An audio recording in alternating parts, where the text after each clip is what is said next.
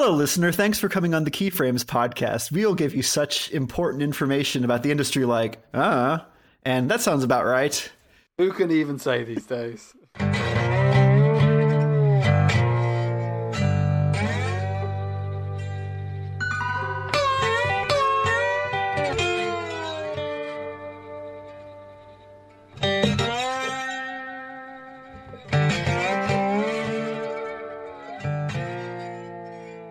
Hello and welcome to Keyframes, a podcast about anime. I'm your host, Ben Halliburton, and with me today is Andy. Hey. Duncan. Hello. And a surprise John. It's actually not a surprise. Hey. You'll probably be reading in the episode description that John's here, and we're happy that he's here. After the break, we'll be talking about what shows this season John is watching. We'll be talking about one of us who watched the newest Ghibli joint and has strong opinions on it. And Duncan will be talking about ReZero, Eva, and flashbacks and time skips, you said, correct? Mm-hmm. So he's got some good stuff on the menu. But for the first half, we will be talking about humor in anime. What's it all about? So this is What's the big idea? Animation, not inherently funny. True. And yet, so many anime comedies.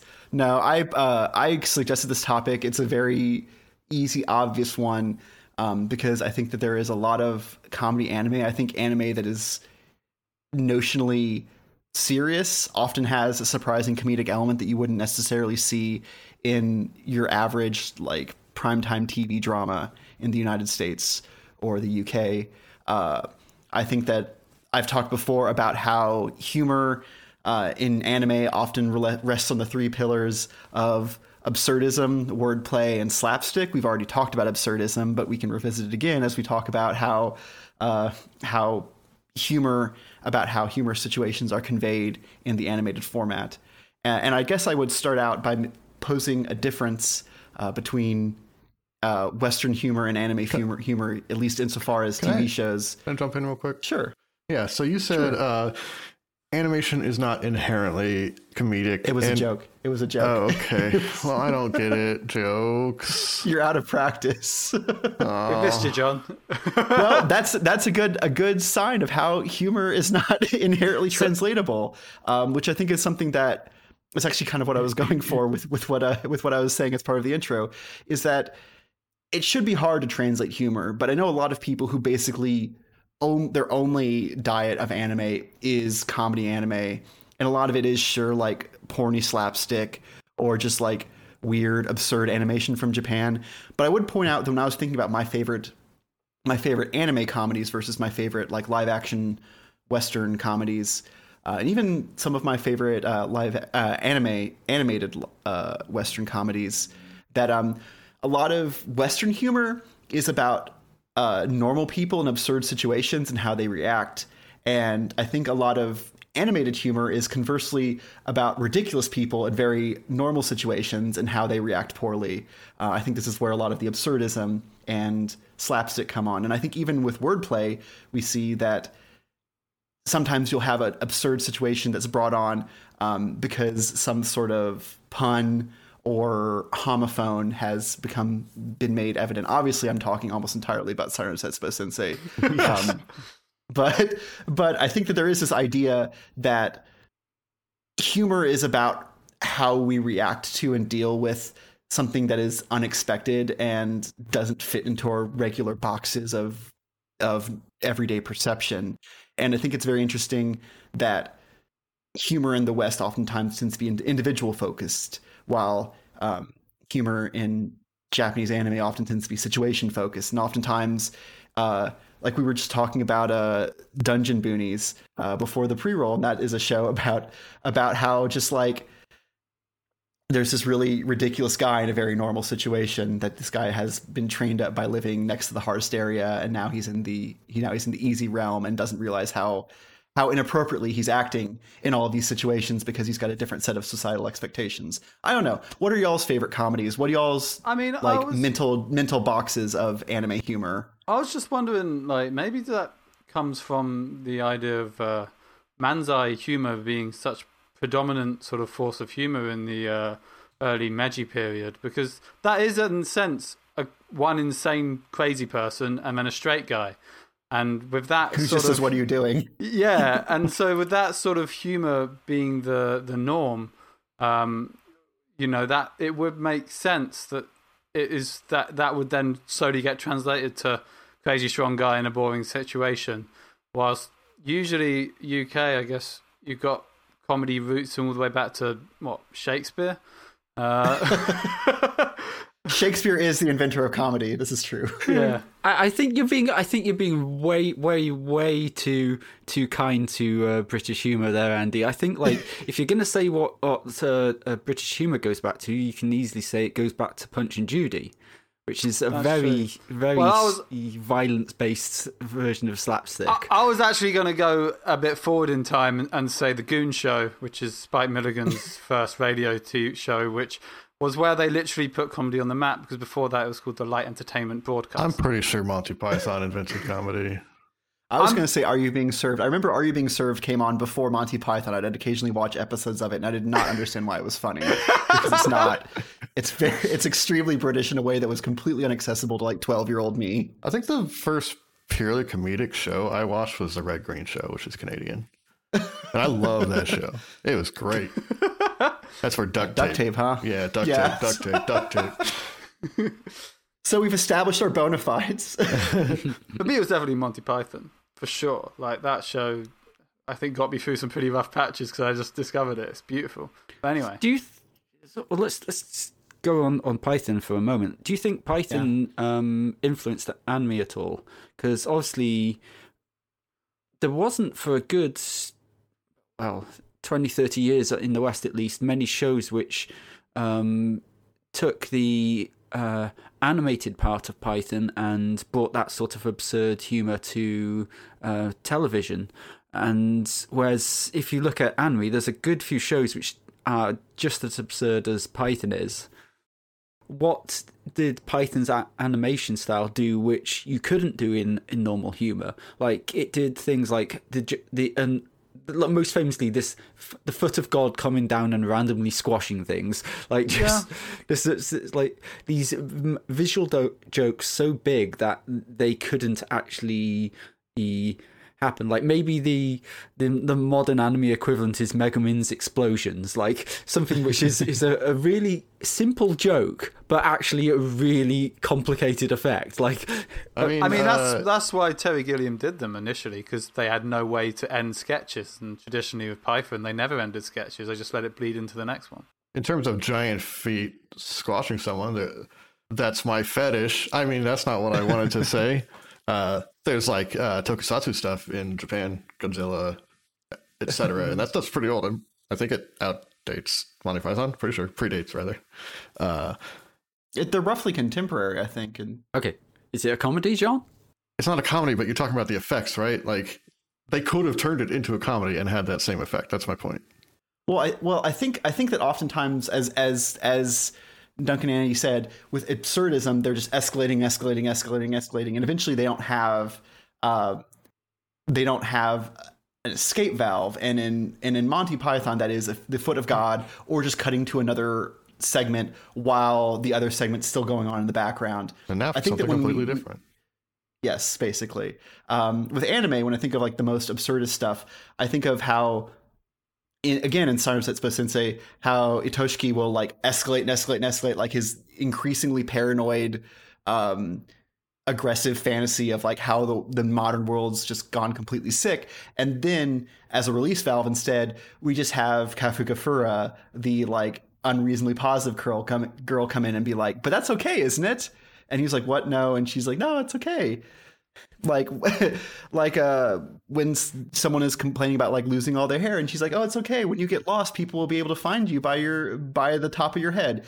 And so there's oftentimes, instead of just someone pulling the ripcord, there's a reframing about how something that has been depicted as unnormal, not normal or disruptive, is actually perfectly normal if you just change societal expectations, which I assume is part of the humor in Japan, which is such a collective outlook, at least in terms of social mores and expected behaviors. I think one of my favorite comedies in anime that really just kind of encapsulates everything is Osamatsu-san, which is, I think, a few years old at this point, the first season. And I think the third season is airing right now, but I haven't watched the second season. That's neither here nor there. You know what? I did dip back into Osamatsu-san because we were like, I can't believe it's still going. Is it still good? And it like the opening joke, which is like 30 seconds long, was quite funny. And then the long form jokes in that show, they're really not good anymore.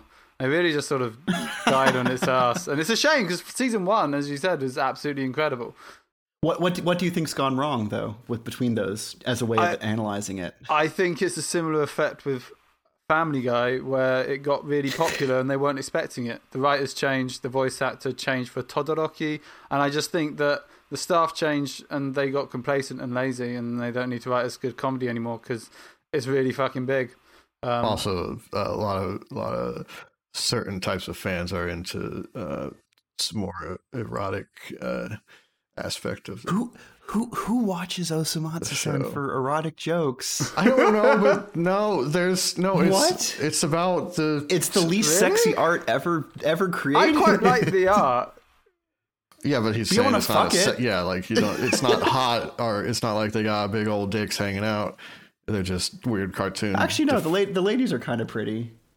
I think interesting. There's like that's one weird. Lady. Two ladies. There's the idol one and anyway, the other one, the one that they like. Can't remember. Idol one and the other one. Continue, John. Yes, sorry. What was happening? I was talking about Osamatsu-san.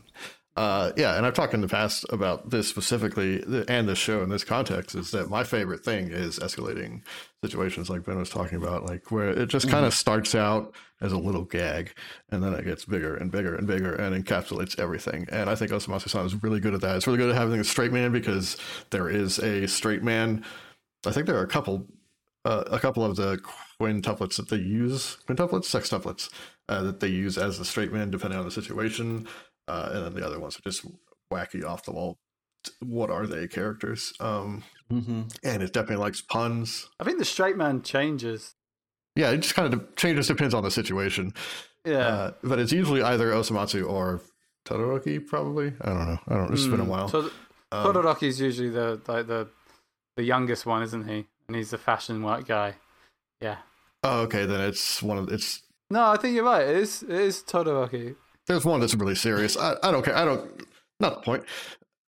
But yeah, it's really good at doing those two things. I think it does wordplay a little bit less. It does have it, but it's not as big a part of the show. Anyway, Osamatsu-san is really great. It's just kind of like skit after skit after skit. And I actually don't know, like we were talking about, like how Monty Python just kind of ended a skit and jumped into the next one. I don't remember how Osamatsu-san handled that flow. I think it probably just played it out into a natural end. It depends on the episodes. So some of them were short clips, which were like a minute to 2 minutes long, and then other ones it was like a longer skit of about 10 minutes and then an ad break and then another skit. Is Otsumatsu a parody rather than a situation com mostly, or is it a mix of the two? I'd say it's a skit show more than anything else. It's more like Monty Python than it is a sitcom or parody. I mean, maybe not the ones since season 1. I would agree, but season 2 onwards, it feels very much like a sitcom type show where they always complain about not having any money and then trying to get money or trying not to get money and then realizing that they're pieces of shit. Like that was definitely a repeated theme in the first season too, but yeah, it didn't really take up. That wasn't really the point of the joke, so I don't know. Yeah, I guess season 2 sucks. I'll find out one day. I guess that's why it's a problem, because that is the point of the joke, is that they are shits, and like I don't really feel that was so much a joke in season 1. Like the last one I watched in season 3, they spent like 10 minutes trying to get some udon late at night, and the mum was pissed because they kept eating their udon and it was expensive. So she then eventually set up, the hot water kettle. She set that to have an explosive to blow up the house, and I was like, okay, this isn't funny. Sure, yeah. Yeah, exactly, right? It's like the joke's lame. Well, that kind of actually reminds me of when we talked a bunch about Rumiko Takahashi stuff later, and especially with Urusei Yatsura. Like, they destroy the world at the end of a lot of their episodes, which are often have two plots, like the A plot and the B plot that are just cut up. They exist separately, and they're just divided by the commercial break in the middle. And yeah, like they blow up the world. Space Dandy does the same thing. I think there is a grand tradition of the Foot of God with Monty Python in anime being just like being like, oh, and everything's destroyed. Okay, let's reset it. Yeah, like Space Dandy's I think that thing of world's destroyed, and then they just got hopped to an alternate universe and destroy that one and hop to another one. Well, it seems like there's been a desire to like make the switching, like make the resets diegetic, which is interesting. I think that they're partially with like the nerdification of pop culture. There's a desire to like have things make canon sense, etc. I say that, which I kind of like. Honestly, it's sort of it's fun if they can make it work. I think Space Dandy makes it work. I think that I mean I haven't watched Urusei Yatsura, but is it do it well or no? I mean it's mostly just that like, so I don't know where this goes in my triumvirate of slapstick wordplay or absurdism, probably under absurdism, but the usual structure of an Urusei Yatsura episode comedic plot is that Ataru wants something. He ruins everyone else's like life or time or day around him trying to get it. People get mad at him and either like attack him or try to burn down the town, or aliens invade or something. And then they're like, well, everything's gone to shit. They don't say shit. They say whatever like family friendly like early 90s thing they say. But yeah, and then there's just like a pan up from the town or the globe, the earth, with like a kind of like wah wah wah wah wah, and then you just cut to commercial and then come back, and then the very next one, like they're just back at the kitchen table again. It's definitely just it definitely makes no attempts, which I don't know if this is. We'll have to talk about this. It makes no attempts to dress up that it's a one-off gag comic that just happens to be connected by a static cast of characters. I think that the obverse of this is four panel comics that are adapted into continuous plot shows like K-On! Or even Lucky Star or whatever, where they have to like pretend that there's a plot in between each of like the 4-panel jokes that they do. And it's interesting that trend has basically flipped from like, fuck it, next joke, to we have to make sure that people understand why the K-On! Music Club is so obsessed with this thing. But usually with like K-On!, they do sort of have a through plot in the 4 coma as well. Like it's not like they're just interstitials. They're like a chapter of 4 shots that would then follow a loose story. So it's not like they're lying. Well, yeah, they're not. They're existing in a coherent universe, but still, like you can when you watch K-On!, you can definitely feel like, and that was one of the comics. Oh yeah. And now here's a bit of gutter before we get another one of the comics. Like you see the connective tissue very obviously because it has to be so. Yeah, and it's so pronounced. You get that same feeling with like Umaru-chan, and you know, like yeah, we've had so much. We've talked more about Umaru-chan in the past like 2 episodes than we have in the entire history of this podcast. I didn't think we mentioned it once. I thought people didn't like Himo Umaru-chan, but apparently we do. I don't. Is that the one with a little gremlin? Yeah. People like that one. I didn't watch it, so I don't. I mean, it's funny. Also, you're also mentioning like that they don't really do those sort of one shot like no consequence sort of stuff. But you know, you've got Pop Team Epic. That is exactly that. It's just random jokes. I pretend Pop Team Epic doesn't exist though. Well, you're mental because it's got some of the best jokes. And I think, and I would actually suggest that like Pop Team Epic doing that is like supposed to be kind of like a throwback taste though. I think that a lot of like Pop Team Epic's jokes are doing throwback comedy styles with ruder, more violent. Yeah, like the Skyrim meme of waking up on the cart, and then they do a lot of crude shit. Funny. Yeah. I mean that wasn't the funny ones, for granted, but you know there was also there were unfunny Pop Team Epic episodes. I hadn't heard about this. Well, there's unfunny bits, but you know, just like a sketch show, you then get some funny bits. Yeah, it is a sketch show at least, so I'll grant him that. But every sketch sucks. I mean, have you not seen Hell Shake Yano? Hell Shake Yano is amazing. Like that is the best thing that they've done. I am aware of it, and I think I've seen like tiny bits of it, and I would say that I cannot speak to the comedy of it. Maybe it is actually good comedy, but I think that the thing that makes it really cool is the presentation, the aesthetic, and what they're doing rather than the joke itself. Like, it could be any joke. It could be not funny at all, even though it's trying to be, and it would still be cool because of what it looks like. I agree, it is cool, but I think part of the comedy comes into the way they present it, which, if you haven't seen Hellshake Yano, I can't remember what episode of Top Pop Team Epic it is, but we can put it in the show notes. It is a episode where it is on YouTube, but like weirdly blocked. Anyway, it's an episode where they talk about Hellshake Yano as an animated form, then it cuts into like a bubble of her thinking about it, and what it is it's two people voicing out a story of a super rocker, but the way that they're animating it is it's not with animation, it's all like live action filmed, but they've got notepads which has got stuff pre-drawn in it, and they sort of flip it around like it's an actual like manga, like one thing is a big manga panel, and you got like one good bit where he's like showing how amazing he's playing guitar, and they just flip loads of cutouts of like of hands, so it looks like they're all playing at the same time, and it's funny and it works really well. And, you know, there's a lot of that weird creativity that I really loved in Pop Team Epic. It's episode 7 from the first season. We'll put an article about it in the show notes. So just to bring up something which is sort of related to what Ben was saying about the world ending in anime, and what Andy's talking about in Pop Team Epic's style of sort of showing the artifice. Do you think comedy as a whole is happier to break the fourth wall than most things? Yes. Specifically in anime, because like I was thinking of one of the first shows I watched, which is Excel Saga, and it does all those things. It blows up. It frequently has the great will of the macrocosm coming down and basically going, none of this episode happened. Restart next time. Woo, woo, woo, woo. And it has Nabashin wandering around, the director of the whole show, as just a character within the show.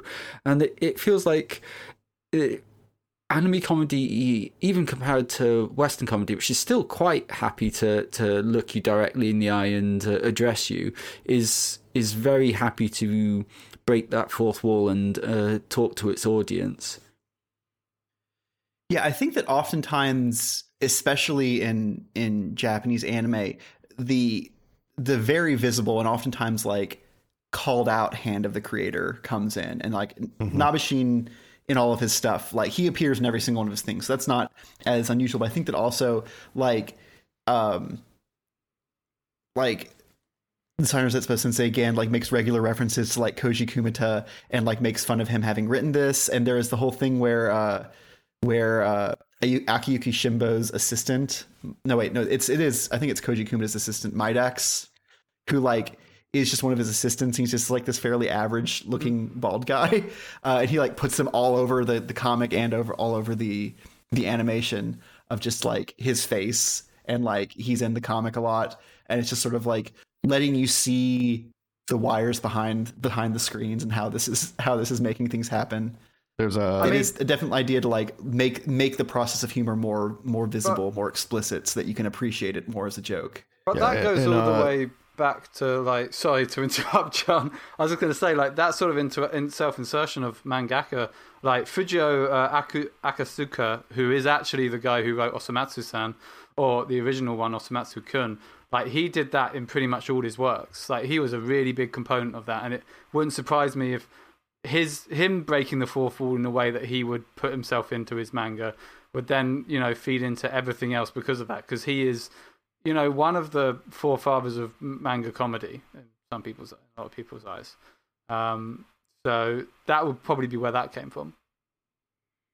There's also Gintama, also inserts himself all the time as a fucking gorilla, and it's pretty funny.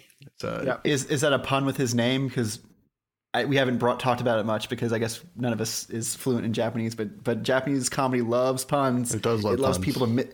Loves people to mishear things or misread characters.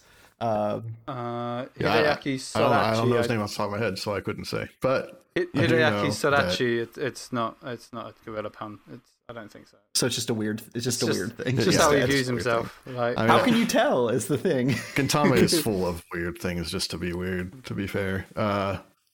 Speaking of Gintama, earlier we were talking about creating a story from like a smaller comic, like K-On! You brought up, and Lucky Star you said. It's kind of, there's this trend that has existed for decades in webcomics.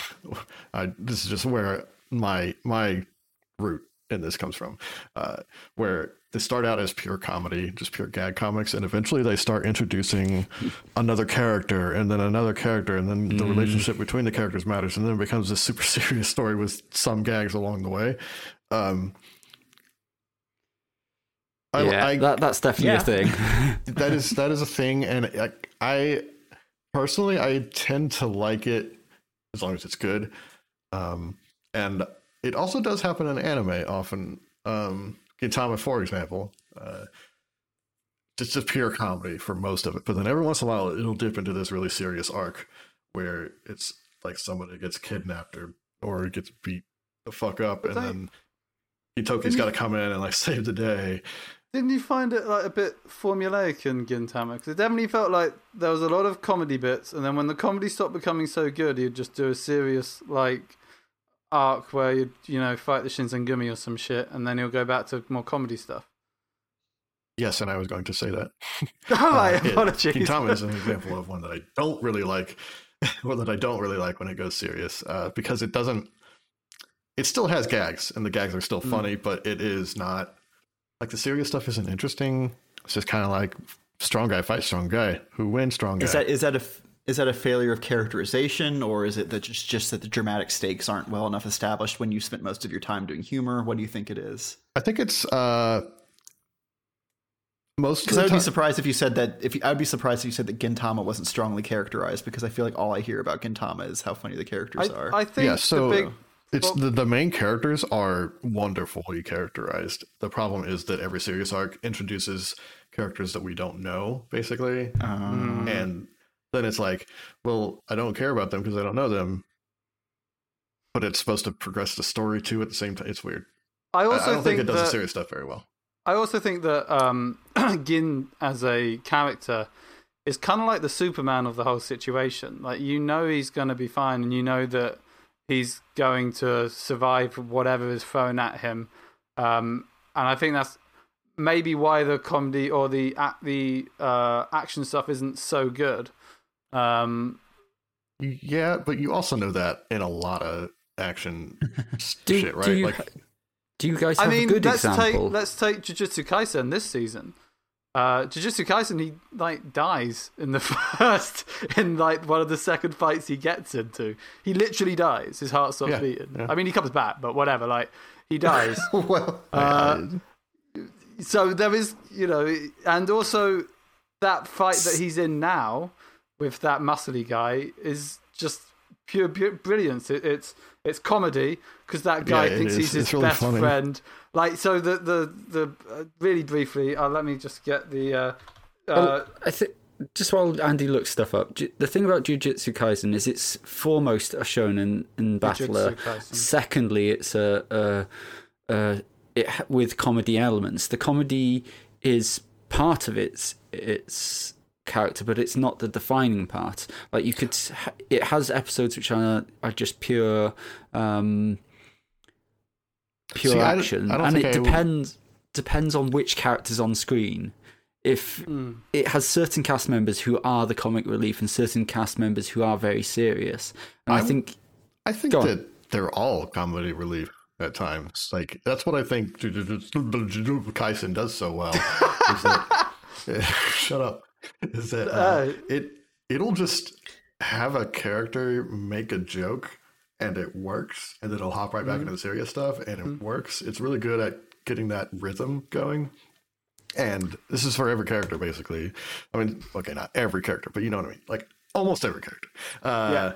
And I think that's something anime also does a lot, is combining super serious with just absurd comedy. And most of the time, arguably, it doesn't really succeed. But when it does succeed, it gets that beat that Yeah. Yeah. correctly. Like- It's wonderful. Can I ask you a question, John? Oh, sorry. I was just going to mention, like, Todo, who is the muscly guy that I was previously talking about. Like, you first introduce him and he beats the shit out of his two friends, Nobara and Megami. And the only question he asks is sort of like, what girl do you like?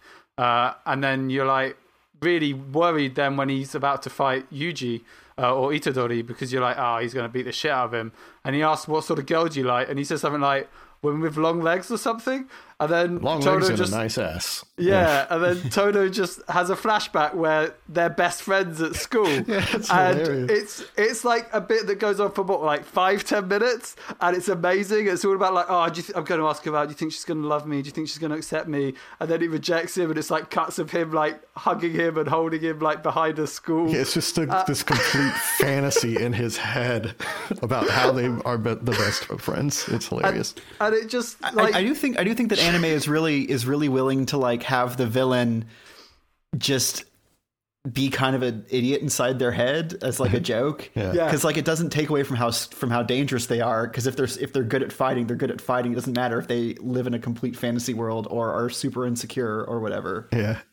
I also just think that like nowadays with sort of a lot of shows, you don't want like all characters to necessarily just end when they die or no longer relevant in the plot. Like take Tokyo Ghoul, which is a show I didn't like, but you know, there's one character who dies in like the first 2 episodes who they keep wheeling out at like weird like comedy bits to sort of make a few visual puns, and I'm just like, why is this guy still in it? And I guess it's just because people like more than maybe the story, but they like the character designs and sort of the doujin like aspect of what this character could do in a different situation, and so they like to keep them people about so that they can, you know, keep that interest up.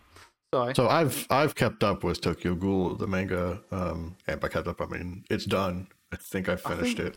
It had a weird ending, but I heard that.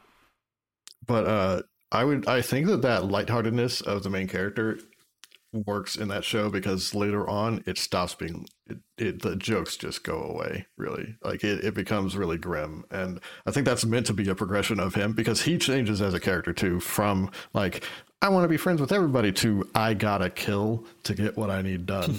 And I don't like when I say that out loud it sounds real dumb, but it works in the context. I mean, I'll tell you what, I don't think remember that serves a purpose.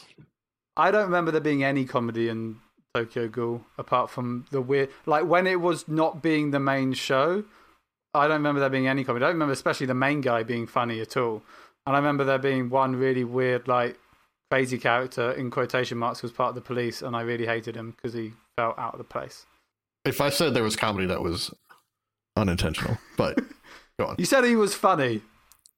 I would be really skeptical that any anime doesn't have a Genki Girl comic relief character or like a shitty slovenly guy comic relief character. Virtually anything except for like fucking Monster or something that's pretending to like a really big dramatic thing does probably have like someone who talks funny. Like that's just something that exists, I think, in a lot more much broader genre. But I think just people speaking funny with like different accents or adding nyan at the end of everything. That's just part of like Japanese, not wordplay, but sort of like characterization of a character that's in true. the language. Talking funny is much more.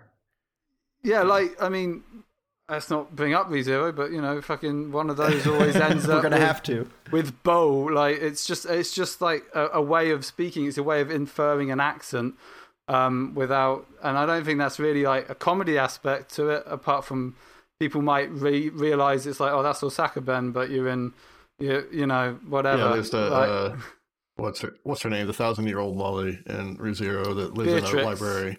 Beatrice. Yeah, Beatrix. She has this way of talking. I forget exactly what it is, but she always does certain... Yeah.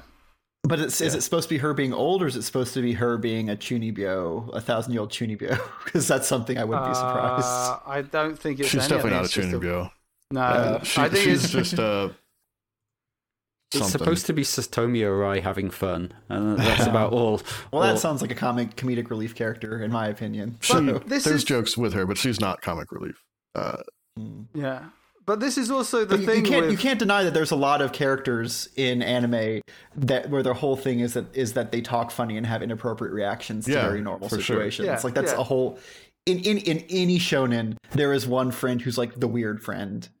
Who's the Pinkie Pie or whatever. Jujutsu Kaisen, as has previously been mentioned, literally has someone who talks in like the fishbowl ingredients, like if he talks about anything, if he says words that are not food, it'll cause problems for people around him. Specifically, food that's in onigiri. It's only onigiri flavors that he's allowed to speak in. Oh, is it? Okay, yeah, it's even better. Which is why he says ikura a lot, which I guess is sort of like a joke on to go. Like iku is to go, ikura is, and that's just a joke that is gone. Like you could be right. But it's a joke because he says it a lot. It's a joke that's just not translatable in English. So they just translate it, and he just feels like he's saying weird shit all the time. And I'm like, pretty sure there's a logic behind it, but I mean, puns are hard to translate, so there's that. I think we're quite heavily in the weeds of shows with comedy elements rather than in real comedy shows. Like, I think something like, for instance, One Punch Man is very much a comedy first, and everything else is built around that absurdity. Like, it starts out with, okay, there's this one guy who, like Dungeon Boonies, there's this one guy who's completely overpowered. What does that mean in terms of amusing consequences? And then you've got something maybe like Mob, which I think just treads the line on the other side, where you still have an incredibly overpowered protagonist in Mob, but it's far more interested in his actual life rather than the absurdity he creates. Like, there's far more character growth for Mob than there is for Saitama in One Punch Man. So I think like that's taking things to its absurd maximum, like One Punch Man did in its finale of the first series, allows it to do like these incredibly over the top things which many series would struggle to justify having happen, but it can just do it because it has comedy as its excuse. Do I want to have someone punch an entire spaceship? Yeah. Okay, I'm going to do that because I can make it funny. And I think like with animation, like that's one of the gifts it gives us. It would just like you can do whatever the hell you want, and frequently the best ones do. I think one of the first comedies I think we talked about out in one of our early episodes here was Abenabashi, which was a parody of popular culture. It had like manga, it had films, it had Saturday morning TV, and it was all about wish fulfillment and about allowing this person just to revel in the things he loved and these childish things. And I think comedy, he lets us do that. It allows us to have our cake and eat it. It allows us to watch this shamelessly dumb action sequence, or as does happen with anime, it allows a lot of fan service. Like the show I decided to watch for this segment was Konosuba, and I made the decision that I was going to watch the 2 OVAs and the film because I hadn't seen those. And like Konosuba is a parody of the isekai genre, where someone's dropped into this world, they're given a special power, and hijinks ensue. But in Konosuba, obviously, that turns out like the one thing he takes with him is the goddess, who actually turns out to be a terrible, terrible person. And from that point on, Konosuba is just happy to laugh at the entire genre, and it's a show which is very, very fan service heavy by most standards in its normal run. And I've got to say, the OVAs in particular, and the movie to an extent, took that up a notch, which I'm not sure I was entirely expecting. There's like Really? there's All a OVAs lot. do that. Yeah, but all OVAs. maybe yes, but it's just like what I did not expect the gags literally to be a giant robot flicking darkness in the chest, and the camera just zooming in and just following that for a couple of seconds, and yeah, it just very much wants to have its fan service and enjoy that without any, while waving its hands, goes, "Oh, I'm a parody. It's okay. Don't worry." I'll say that while it is definitely like, hey, look at these tits, it's also like that is slapstick, right? You hurt someone and something funny happens, right? Like that is a joke. I mean that was like half of Darkness's introductions in season 2 was her being beaten by some way, but you didn't see, and then it turns out she was actually like quite enjoying it, and people were giving up on her, being like, "What is this girl's problem?" But her breasts did not necessarily fill the screen totally in those sequences, whereas in the OVAs they did. Okay, sometimes they did in season as well, but yeah, I was gonna say that's her whole stick. It's worse, but it's a difference in quality, not kind. If that makes sense. Yeah. No.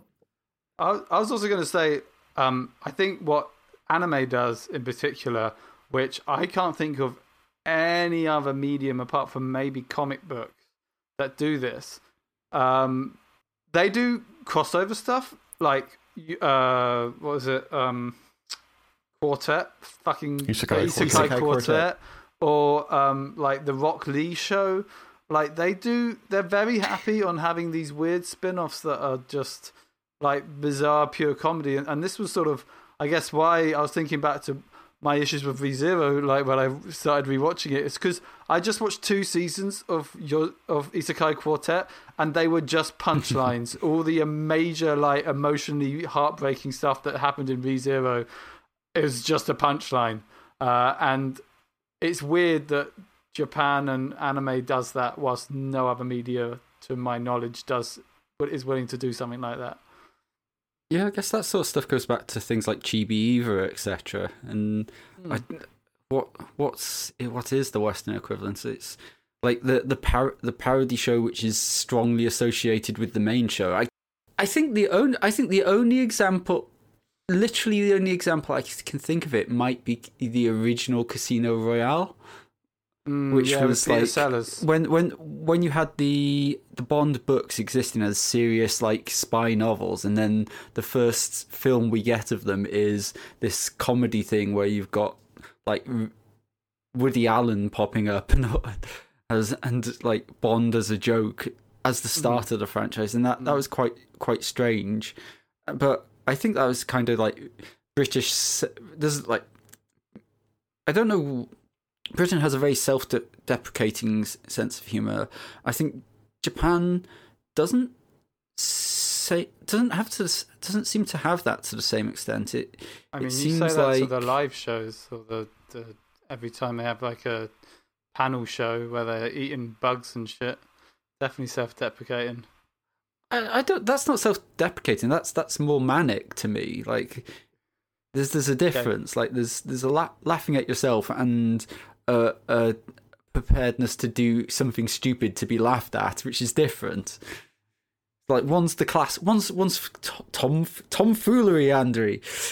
I would say it's kind of both. It's like I'm laughing at myself being an idiot, same way that if I laugh at myself being an idiot before someone points out that I'm being an idiot, then I don't feel like an idiot and I don't look bad. It's like saving face in a comedy form.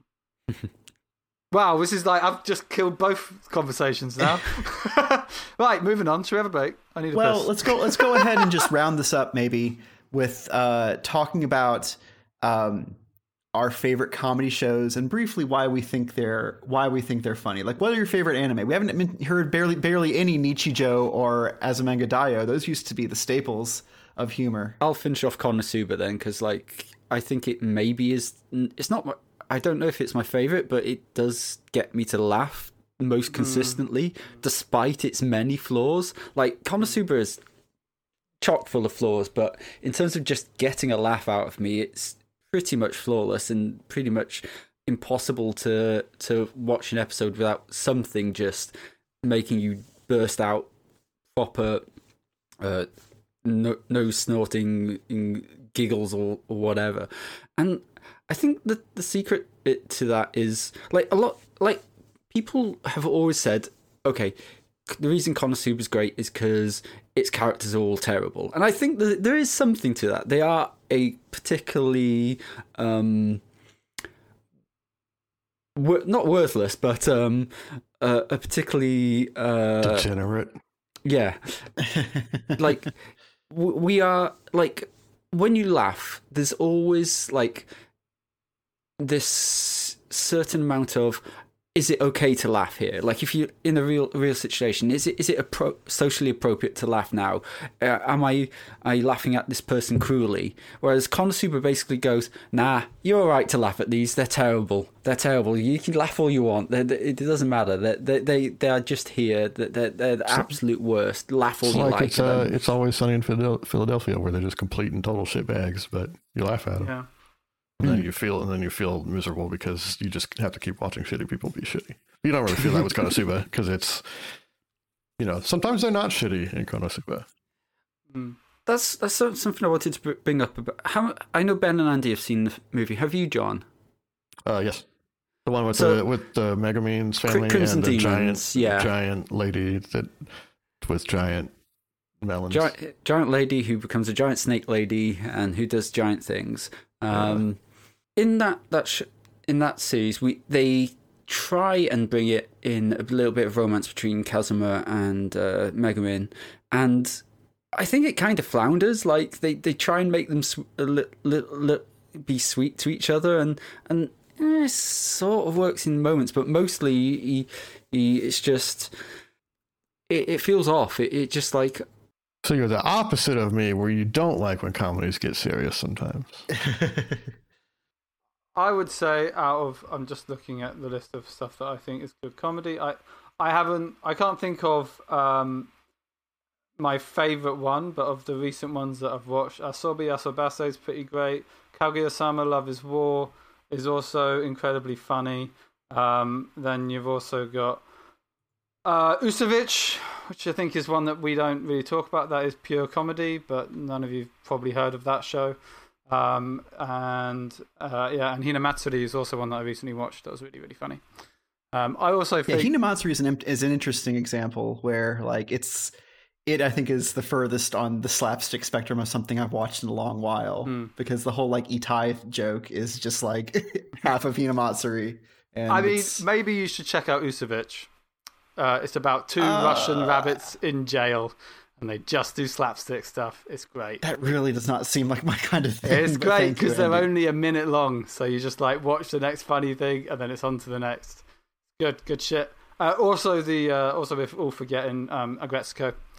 That's probably about my list. Oh, and Maru-chan as well. I think it's great. Like that guy has done a bunch of shows similar to that, which all have escaped my head for now, but they're all pretty fucking great. I'm a sucker for comedy. I like everything except for when I don't. I could list a million things, but I just, if it makes me laugh, which a billion things do, that's me. I'm a sucker. I agree. Comedy's like really unique and funny, and what makes some people laugh doesn't make other people laugh. No, I was just saying that's my example of shows that I like is everything. Right, okay. Oh, Princess Connect as well. I was answering Ben's question. What's the last comedy you hated then, John? I don't know. I couldn't answer that question. It's been a while since I've watched a show that I've hated like as a comedy. Yeah, I think I've mentioned all the ones that I consider to be like the really big ones. I love Sarno Zetsubo Sensei. I don't really like comedy, like live action comedy that much, but I love Sarno Zetsubo Sensei. I think Excel Saga is weirdly underrated.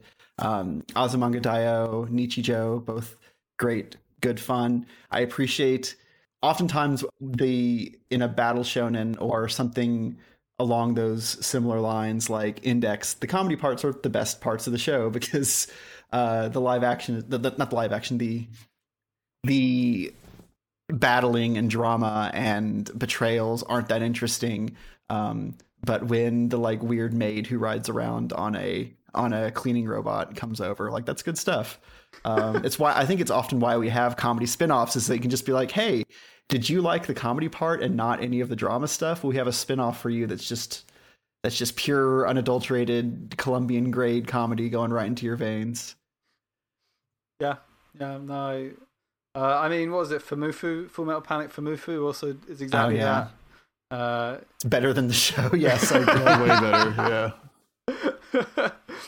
Yeah. Anyway, I would also say, I think for the serious parts of Gintama, real quick, like the movie for Gintama, the first one where they do the first like quote unquote serious arc, I thought it was really fucking good, and I thought that was also really funny as well. But otherwise, I would agree with you. Gintama does not blend comedy and seriousness very well. Shall we have a break and have a cup of tea and then talk about other stuff? Yeah, I think that we... Speaking of ending a skit. Yeah, speaking of the foot of God, speaking of just petering out, speaking of a comedy of errors, let's go ahead and take a break. And when we come back, we will talk about shows airing this season, ReZero and time skips, and about Earwig and the Witch.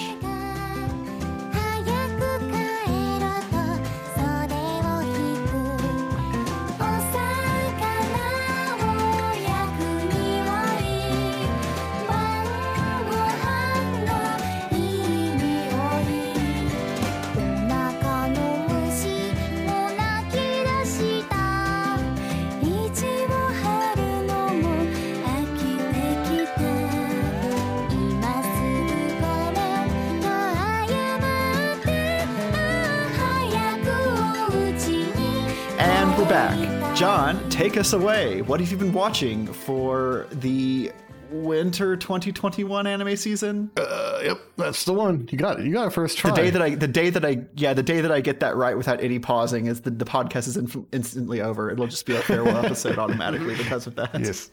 We did it. We cracked anime. All right, I'm going to go in alphabetical order because that's easiest. The first one I have watched some of, Back Arrow. I watched the first episode. This is a weird, bad show. What's it about? Where so this world is encompassed by a wall, and some guy, and there's like these eggs that launch from over the wall and like crash into, or maybe they're not eggs. I don't know. They're like something launches from over the wall and crashes into the thing, and it usually has stuff that people want, whatever it is. This time there's a guy in it. He's naked, and he comes out, and he's like, "I'm gonna fight some guys." Oh, also they like turn it. They have like things that turn them into big mechs. It's weird. It's not good. At least the first episode. It's not good? Yeah. Do you think you're going to stay with it? I've watched one episode this far into the season. Probably not. So no. Yes. Okay. Yeah. Next one I've watched. Dragon Quest. Well, actually, that started last season. That one's still good. It's just like a Dragon Quest game put into an anime. It's real fun. It's just like, if you like a Dragon Quest. Yeah, if you like a Dragon Quest, you like this Dragon Quest. One thing I did not know is it's based on an old manga, which also had an anime at some point. Is that Toriyama, like a Toriyama manga? Don't know. Or is it someone else doing the spin-off? I don't know. I would guess it's someone else, since he kind of just doesn't do anything. He didn't do anything but Dragon Ball for a while, and then Dragon Ball was done, and he did a couple things, and now he just doesn't do anything. I mean, he's old, isn't he? He's old, yeah. Toriyama, Like, he doesn't need to work. Yeah. When he works, it's he doesn't need to do full Miyazaki. I mean, he's only 65. He's not that old in terms of the anime industry. Yeah, but he's probably like filthy rich off of Dragon Ball. So he doesn't need to work a day of his life because he's got Dragon Ball. Yeah. Next up, Dr. Stone. Well, I mean, he's got a love of cars and motorcycles, so maybe he does need to keep working. That's funny. Anyway, yeah. Dr. Stone Wars. Yeah, Dr. Stone Wars. That's the name of it officially. It's pretty good. They went with that one. Yes. Yeah. It's the exact same thing as last season, where Senku's the science boy, and I forgot the bad guy's name. He's not a science boy, and he crushes bad science man. Yeah, and he crushes the stone. Tsukasa, that's it. He crushes the stone statues of adults so that they can't be revived because adults are bad. Yeah, no, I'm enjoying it. I think I've spoken it before. It's good. It's really good stuff. Yeah. I like. Yeah, but like I said, it's just a continuation of last season. There's nothing special to it this season. One thing I did forget to mention is I would be watching Beastars if it wasn't in Netflix hell. I would be also watching Beastars. I also think I like the way that they brought in some sort of tactical stuff with the radio and tracking down that woman. Oh yeah, I mean yeah, they're doing more science to get more tech in the world, and he made a cell phone is what he calls it, but it's like, I mean I guess it is because it's wireless. But anyway, it's a satellite phone actually. he launched a satellite. Next. Oh, Cells at Work. Watched a few episodes of that. It's still pretty good. It's the same thing as Cells at Work before. Cells at Work Black I have not watched yet, but it's supposed to be like the cells in a like incredibly unhealthy body where he's just like alcoholic and smokes a lot and all kinds of shit like that. And isn't he dying from like stage 3 cancer or something? Yeah, I think that sounds right. He's basically just not healthy. He's a bad, unhealthy guy.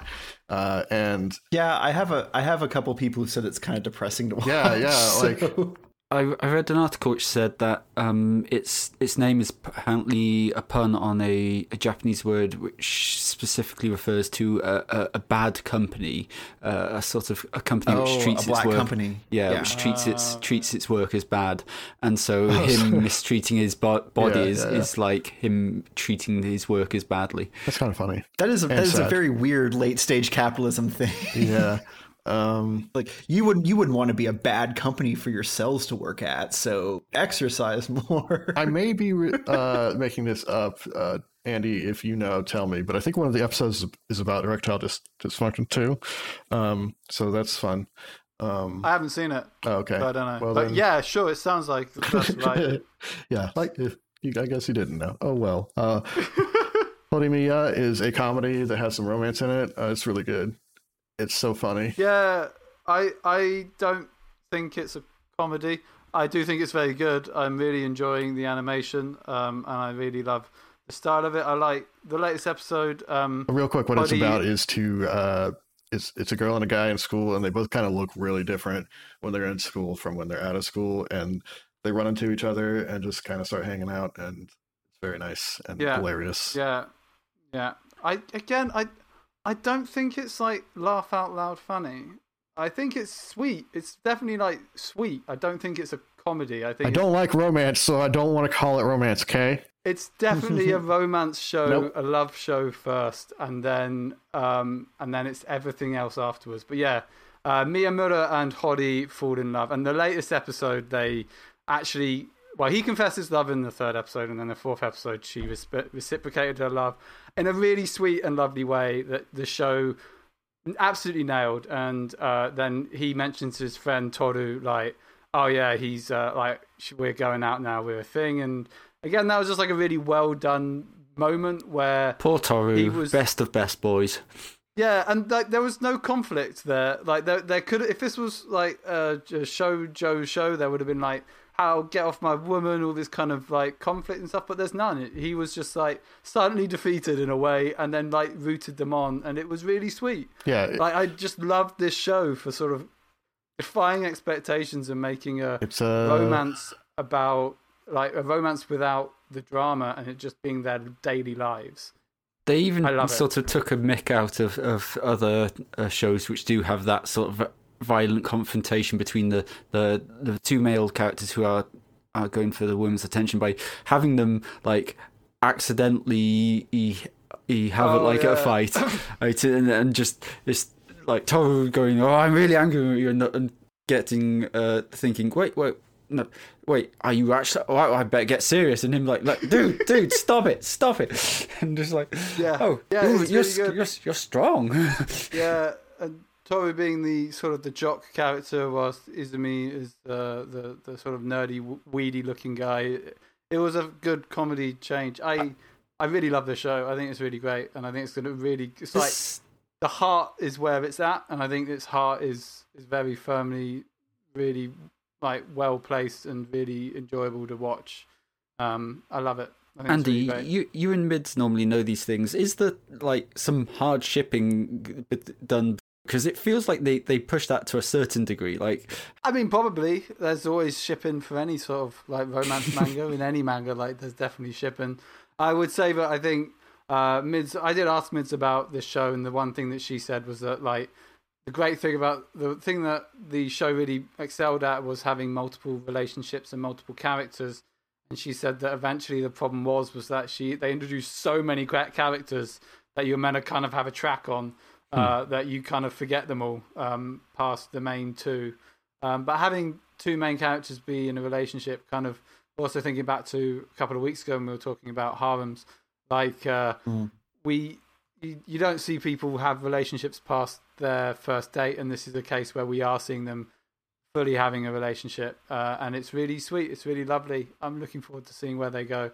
Makes me instantly more interested to say that they're dating and have an actual relationship versus just like the weird like, oh, does she like me? Yeah, but the way they do it, I'm really talking good. now. Like, pardon? What's that, John? I'm gonna talk now. Okay, fine. What I really like about the show is, I mean, you guys talk about the relationships a lot, but my favorite aspect about them is how they just feel kind of natural the way they grow. There's not, they don't feel forced at all, and they aren't just like, there's no tripping into panty shots or whatever. They just kind of start hanging out because of a weird instant where he helps her little brother get home. And speaking of, that's my favorite relationship is him and her little brother. I can't remember the little brother's name, but I like the way they interact because it's cute, really cute. And then also it's funny. Sota, yeah. I like it. I like it a lot, and you mentioned his friend Toru. I like how they act. I like that the conflict does not revolve around the fact that they are in a relationship. The conflict is kind of just a real stupid thing. I love it. It's great. It's very good. It is good. I agree. By the end of the first episode, they feel like they're already an old couple. Yeah. Where they're just sort of like sitting on a chair watching TV and sort of sharing snacks. And I like how awkward. I forgot the main dude's name now. I like how awkward. Izumi Media. Yeah, I like how awkward he is about just admitting that they're friends. Yeah. Because he's just a really shy dude, and like, I don't know, I was a very shy guy, and I definitely had problems with that, and it's fun to watch. I like him. They based a Nintendo character after you. Yeah. Luigi. Next. I don't want to do anymore. You've ruined my life. Come on, you get the cool mask, you get a hood, you can hide a knife under there probably. It's probably great. Yeah, it's probably... I think they do have knives in the latest Yoshi game. I might be making that up. I think I might just be mixing them up with Tonberries from Final Fantasy. That's true, yeah. That's also the thing. Yeah, they're great. Oh, no, in Yoshi's Island they have, like, spears. Spears, yeah. Well, they had spears. There you go. Yeah. Anyway, Jujutsu Kaisen continues from last season. We sort of talked about this earlier. It's really good. It's just high quality all around, and I appreciate that. Everything about it is good. More anime should be good like that. Don't you think? It's wonderful seeing the animation of the last two episodes just being top quality. It's just amazing. It's beautiful. I absolutely, and also funny and well written. Yeah. Good stuff. Next up, I'm watching Kemono Jihen, which is about a kid who is half ghoul, and his aunt tries to kill him because he's half ghoul and creepy. And then this detective guy is like, "Hey, come with me." And then they're all like half horde, all demon yokai things. This is probably a question I'll regret, John, but how is someone half ghoul? Because the ghoul... It's like their mum a ghoul and their dad's not a ghoul, which... I think... which is like... died. I think it's the other way around. Dad is... or mom is human. Wait, no, that's what you said. Wait. No. So wait. Which of his parents is a necrophiliac is what we're asking about. Oh, the mom is the necrophilia. Yeah. Okay.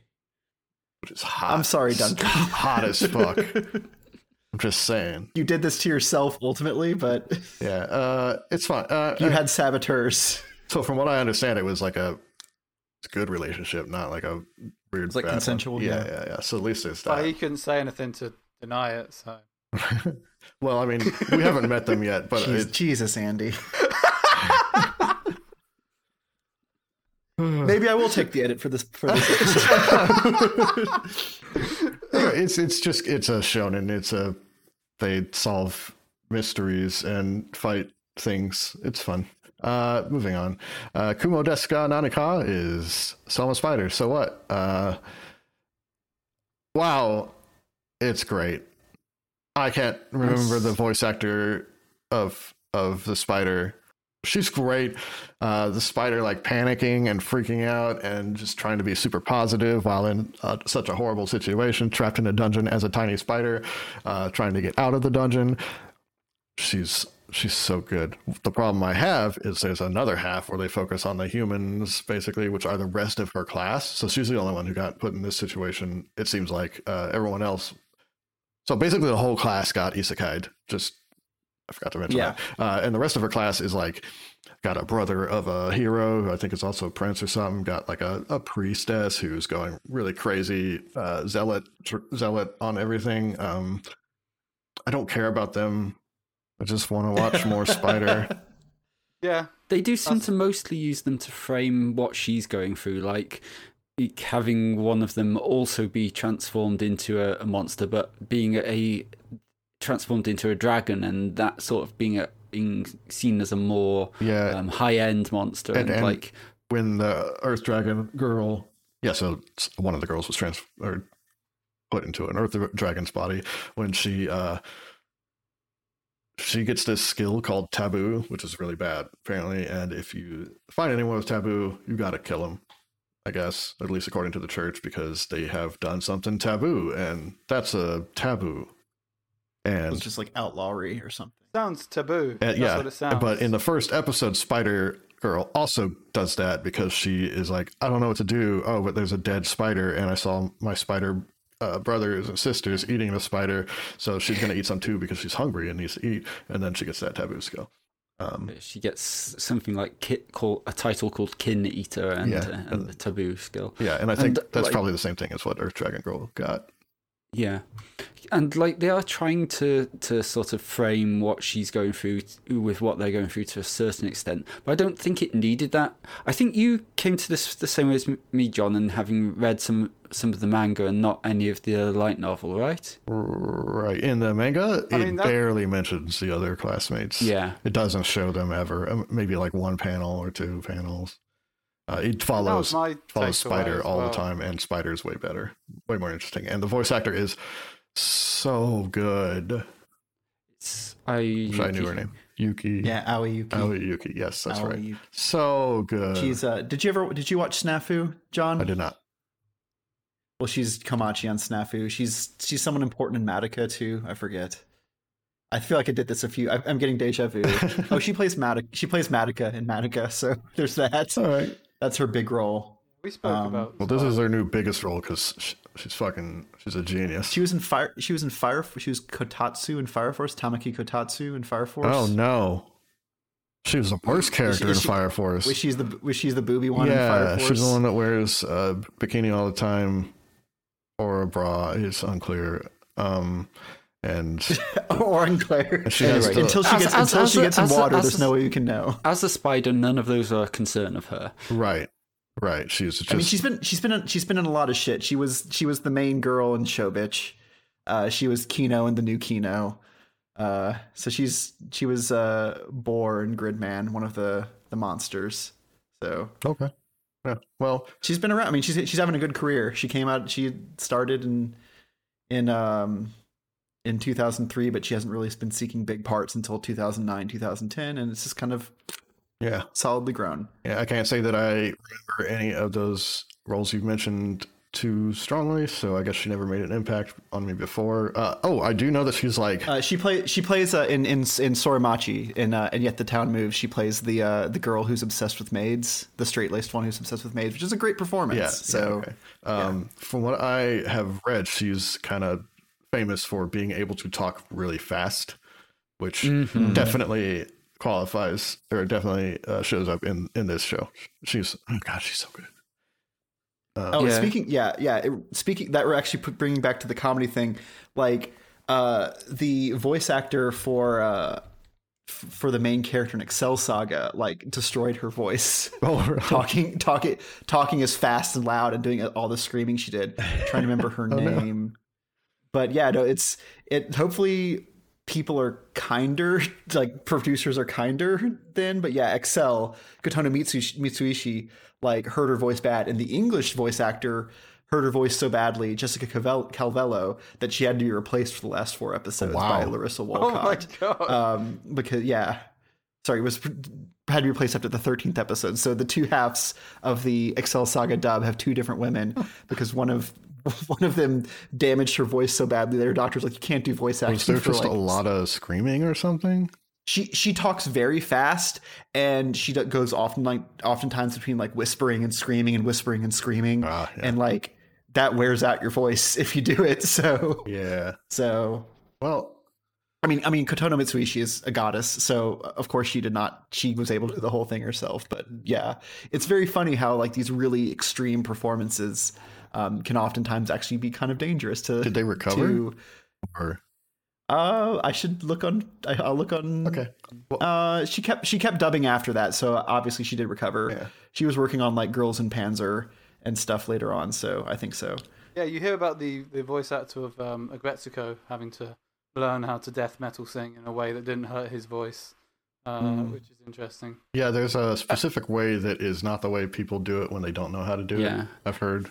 Yeah. Don't know what. I think like one interesting thing which will come up with Spider is that there's a point in the series where she essentially gets multiple personalities. So how she's going to cope with doing multiple slightly different voices at that speed is going to be something. I'm excited for that. I remember that in the manga, and it's really fun. She like she manually, like intentionally splits her personality off so that one can work on like some math and the other one does some shit. It's kind of like the Princess and Villainess, or the Villainess and Villainess. It's like Villainess's council. Yeah, a little bit. Yeah, but it's just constantly has openly and dearly hoped that it's going to be the same sort of thing. So. Oh, yeah.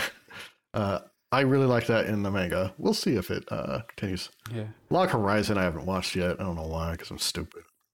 I'm doing the same, even though I loved the show. It's just like so long. What was it, like I want to rewatch it, or even longer? Yeah, it's been a while. I want to rewatch it because I know that I love it, but that's 2 seasons that I have to watch. Yeah. Is there any reason why it took such a long break? Yeah, sometimes it happens, I guess. Next up, Jobless Isekai, or Japanese name is Mushoku Tensei Isekai Itada Honki Dasu. But this is the gross one, right? Yeah, this is the gross one.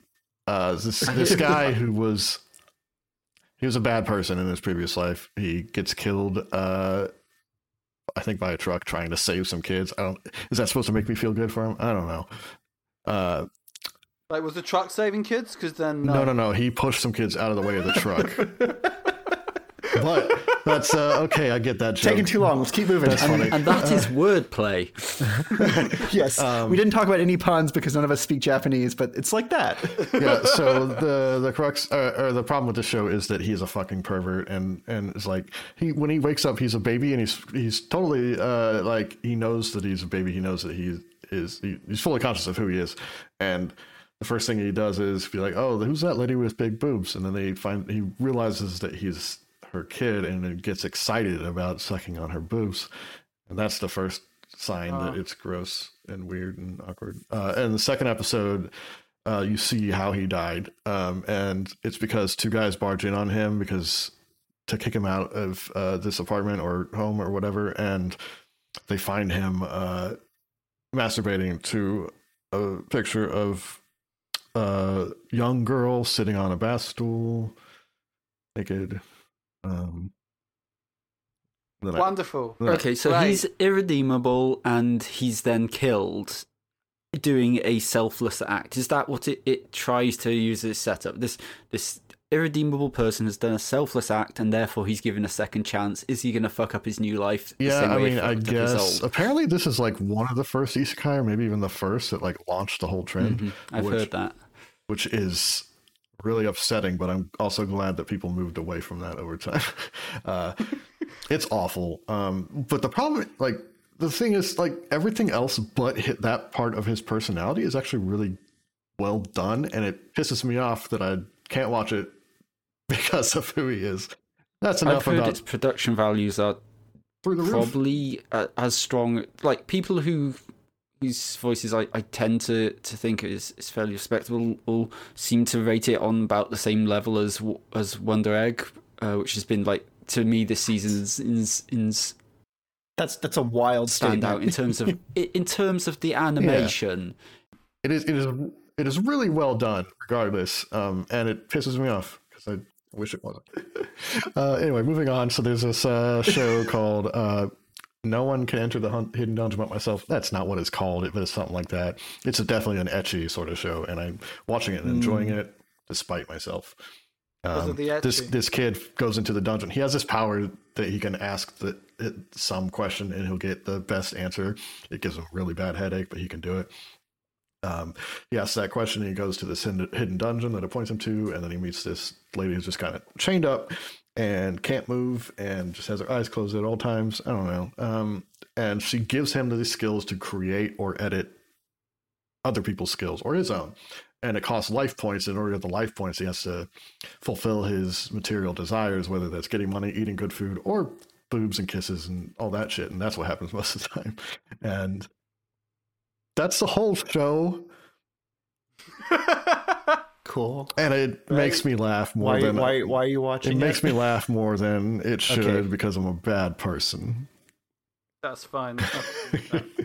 Let's see. ReZero I haven't watched yet. Attack on Titan I haven't watched yet. Skate I haven't watched yet.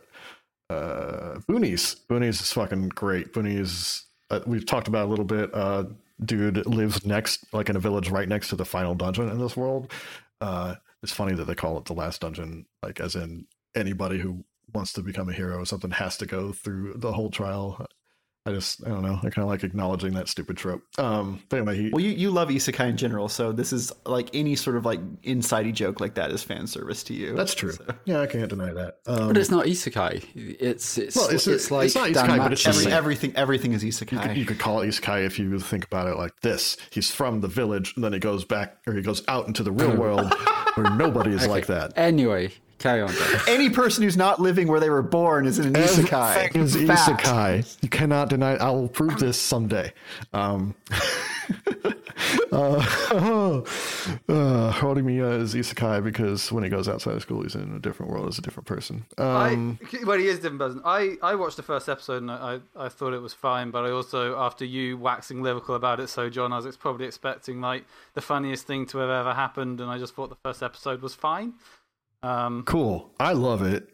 He is... I mean, I'm sure you do. I'm not taking it away from you, darling. I just thought it was fine. So he thinks he's the weakest person ever because where he's from in this village, he is the weakest person, or at least maybe he's not. I don't know. But he goes out into the real world and he's cartoonishly strong.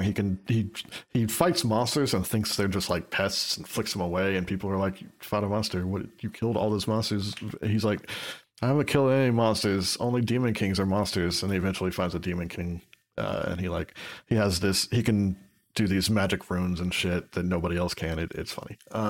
Well, it's like even when they find a demon king, and just due to what's going on, he's convinced that in fact the demon king's just a drunk person, and he needs to help him sober up. Yeah, and he just so he uses this ancient rune to be like. This ancient like curse removing rune that he thinks is just used to clean things, and just wipes it on his head because his head is darker because he's a demon king. It's like blue or something. He wipes it away and it's funny. And then there is slime. Slime's good. Continues to be good. Slime's fine. People are getting mad about the pacing, and I'm curious to watch enough of the show to see if their theoretical objections about how the second season is being paced make any sense at all, or if it's just anime fans grousing like they always do about everything. So it's the same. It's civilization on fast forward, as I think Duncan put it way back when. I enjoy it. It seems like there's finally going to be some real fucking conflict though with another country. We'll see how that's handled. Maybe he'll just fucking... people. That's what people are mad. People are like, there's not going to be enough time for the whole arc of the war to be part of the first core of the anime, which is, I'm like, sure.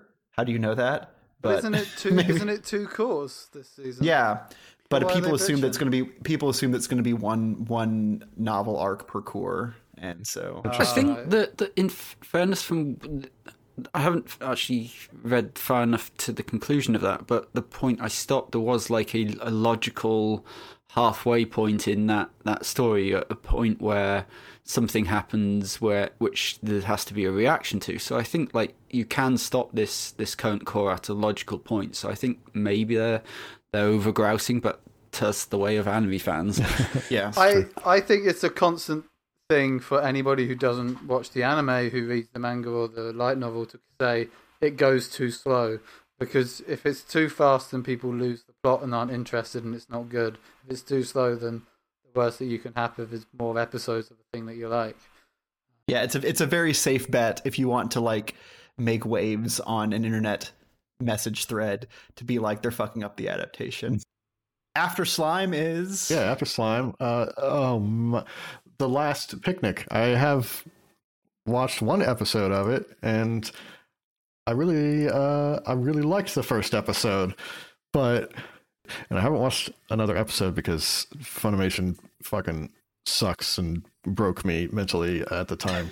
But Funimation is now working again, the app, so I should probably pick it up at some point.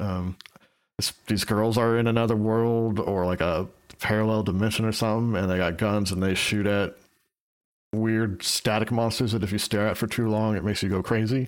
Wait, is Funny calling Other Side Picnic The Last Picnic? Yeah. No. Yes. Yes. No. No. Yes. No. They're calling it Other Side Picnic.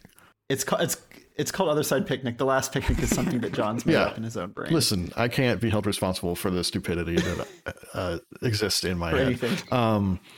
Okay, Other Side Picnic. Sorry. Yeah.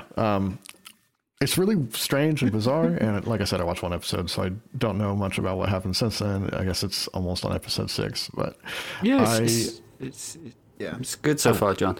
Are you an Annihilation fan, John? I've never seen it. The movie or the books Annihilation? Never seen or read it. You'd probably like it. It's kind of like it. a mix between that and more some and I think, was it you or Jeff who said it was kind of creepy pastery in terms of like the way it plays on urban myths and stuff. I haven't watched it, so it's probably Jeff, unless I was just being really, really just clever. Could well be. Or mean, one of the two. Ben, sounds like you. Yeah, so I will watch more of that. That one is not one that I intend to drop. I just, like I said, fell behind. I really liked the first episode. Moving on, I have not watched any of this, and I know that everybody loves it, so I have to watch it. Wonder Egg Priority. I know I've seen some clips of the animation, and animation is really, really, really, really, really good from what I've seen, and that helps a lot. And I will watch it because we spoke at length last week. Yeah. Exciting things have happened, but we'll hold off until a little while longer to talk about them in more detail. Yep. And that is it. Oh, Laid Back Camp. I haven't watched it yet, but I intend to. That is it.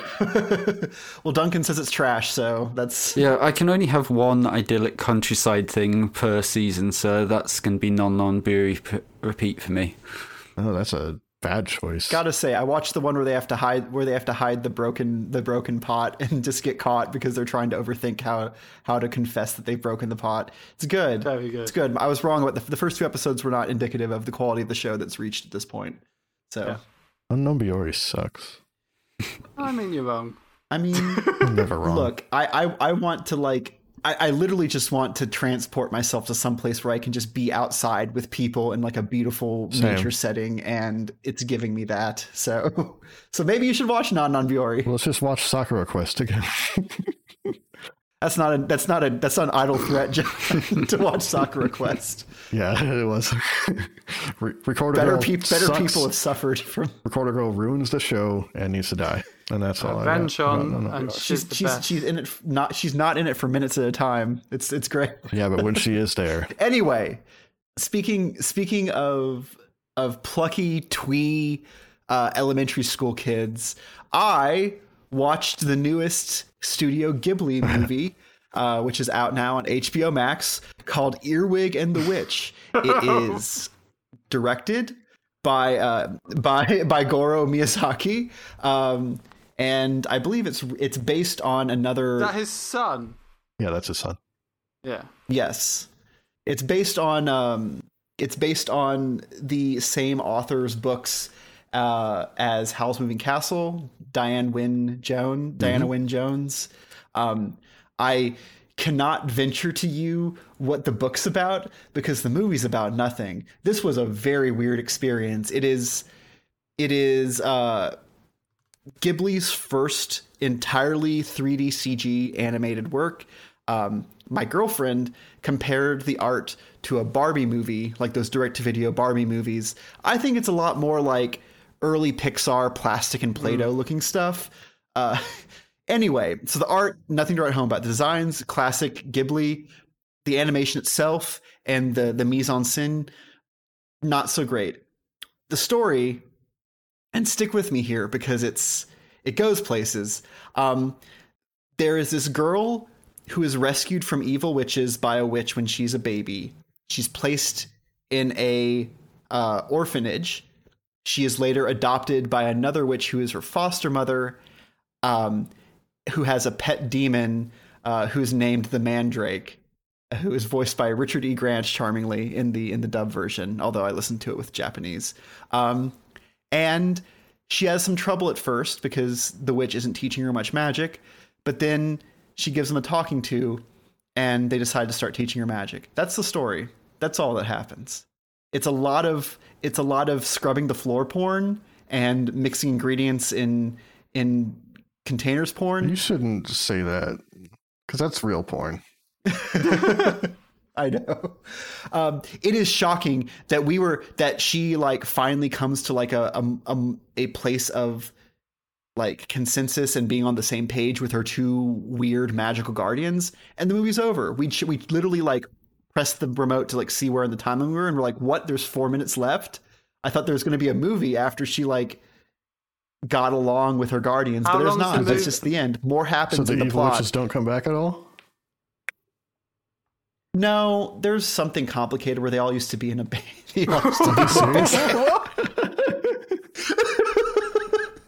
Okay, we're not going to redo a take for that. They all used to be in a band, and she discovers the band music, and she tells Mandrake, this demon, who like, if he gets pissed, he like lights himself on fire, so like his eyes get fiery, and he starts to steam, and his clothes begin to like contort from like the heat.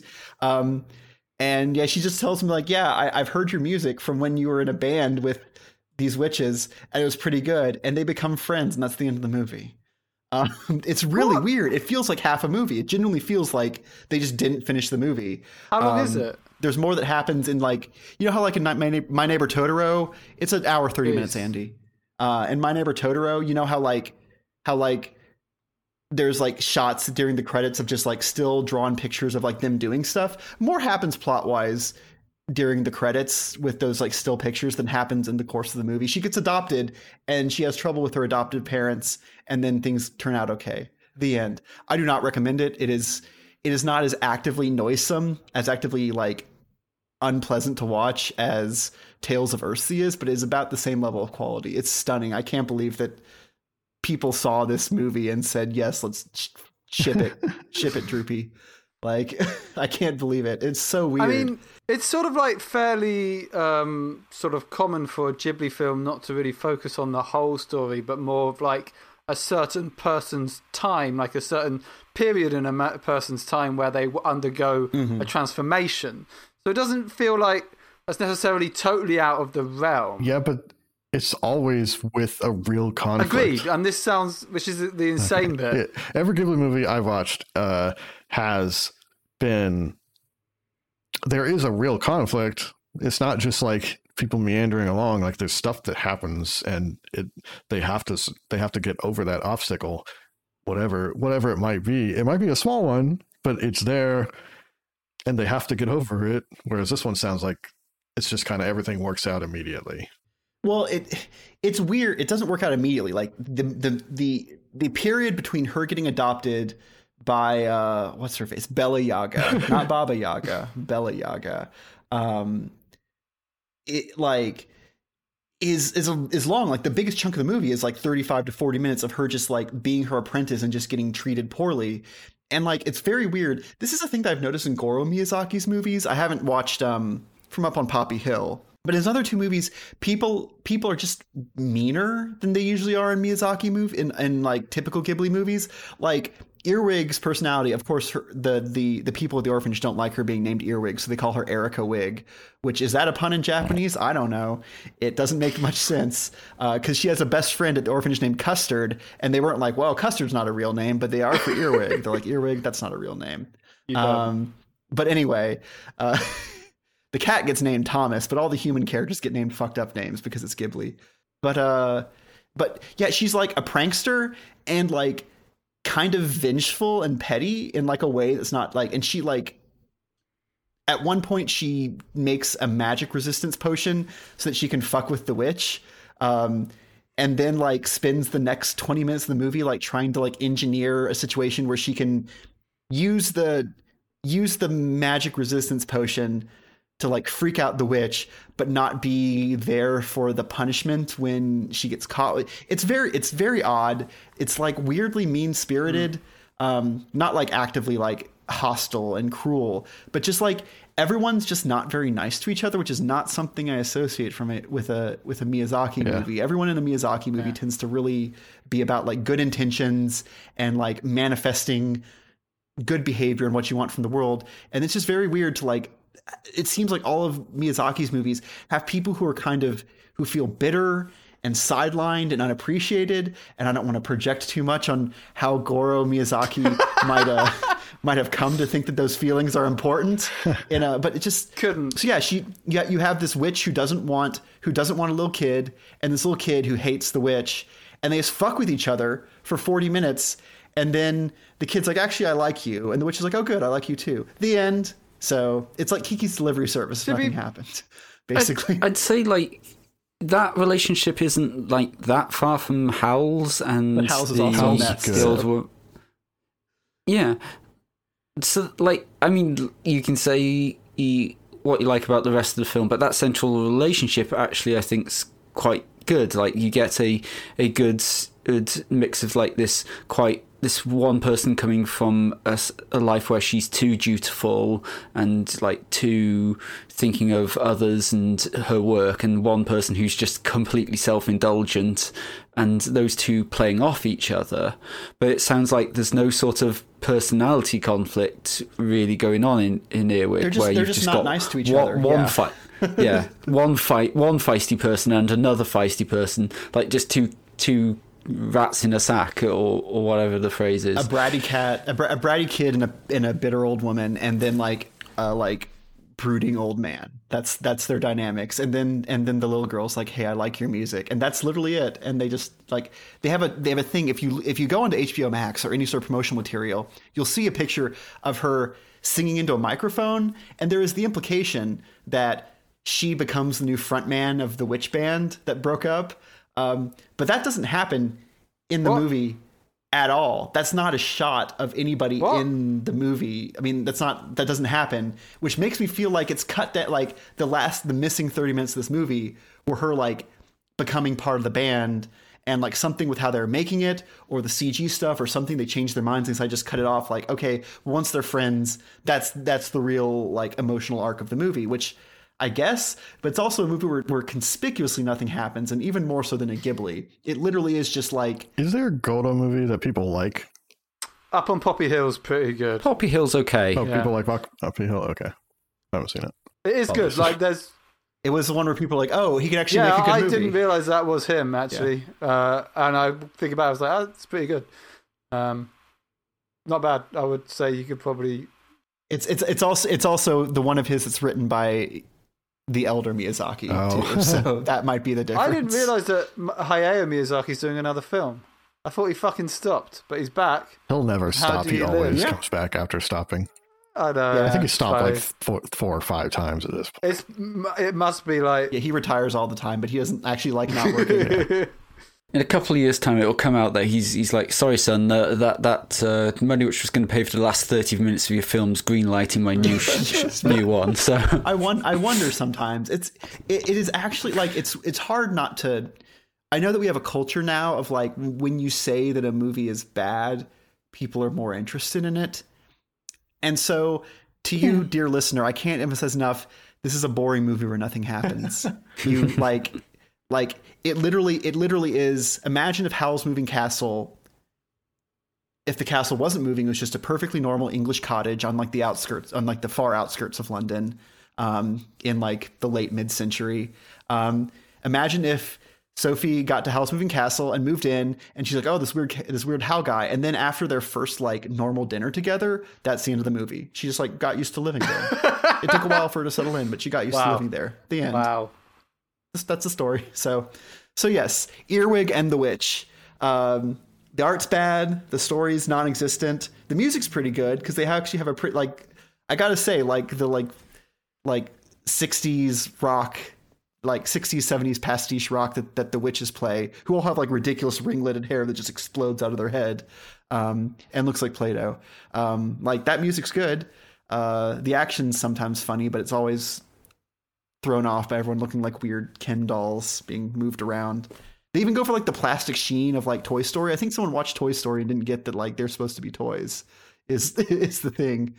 So yeah, not much hope for Goro Miyazaki, unfortunately. I get that visual look a lot from the Dragon Quest movie as well. I think it's just like a way people have interpreted sort of like an older style of anime drawing, like Studio Ghibli, like Dragon Ball Z guy whose name's temporarily forgotten.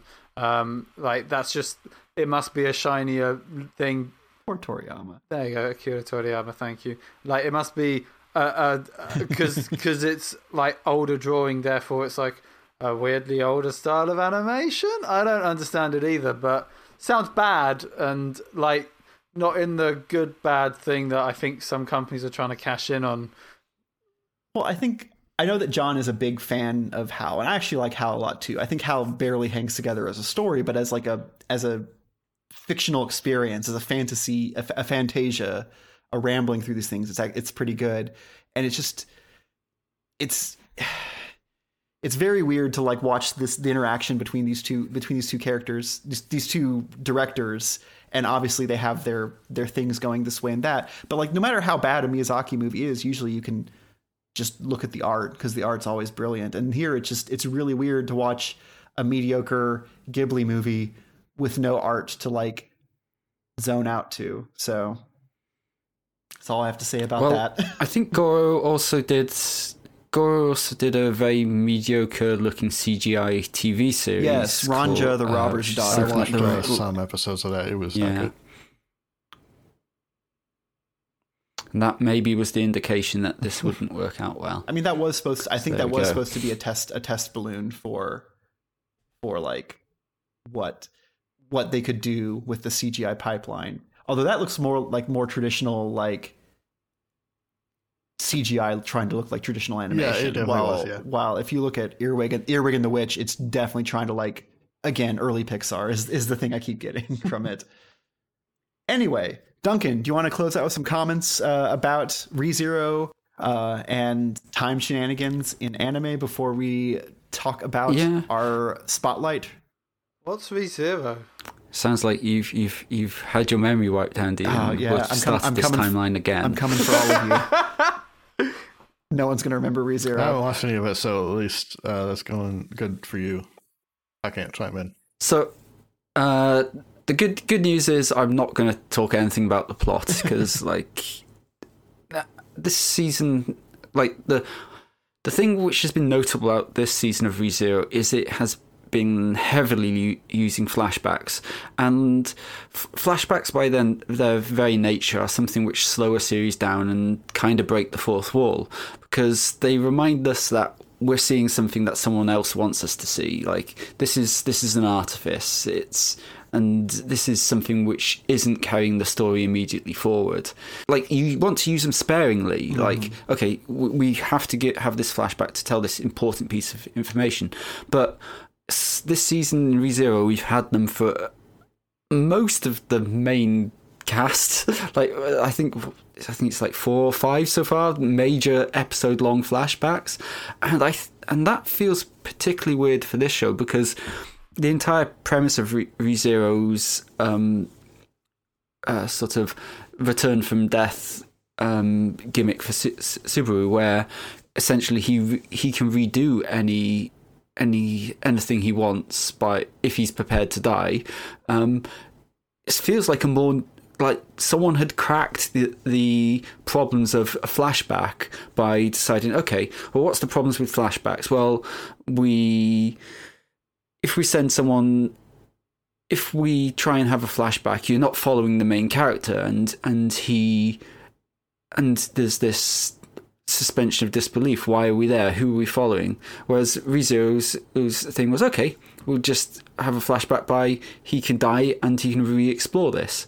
And it's used it previously as this really good way of giving us multiple pieces of information which we normally wouldn't have got. But this season, they just seem to be like, well, we just want to give you these flashbacks from people from 10 years ago for half the cast. And it's just really slowed it down. Now, like, the only thing I've been able to think is, like, previously ReZero, I think Andy comments has a lot about Subaru who trying to come to some form of growth, where previously he was just taking everything on himself, just constantly taking on more and more things in more and more impossible ways.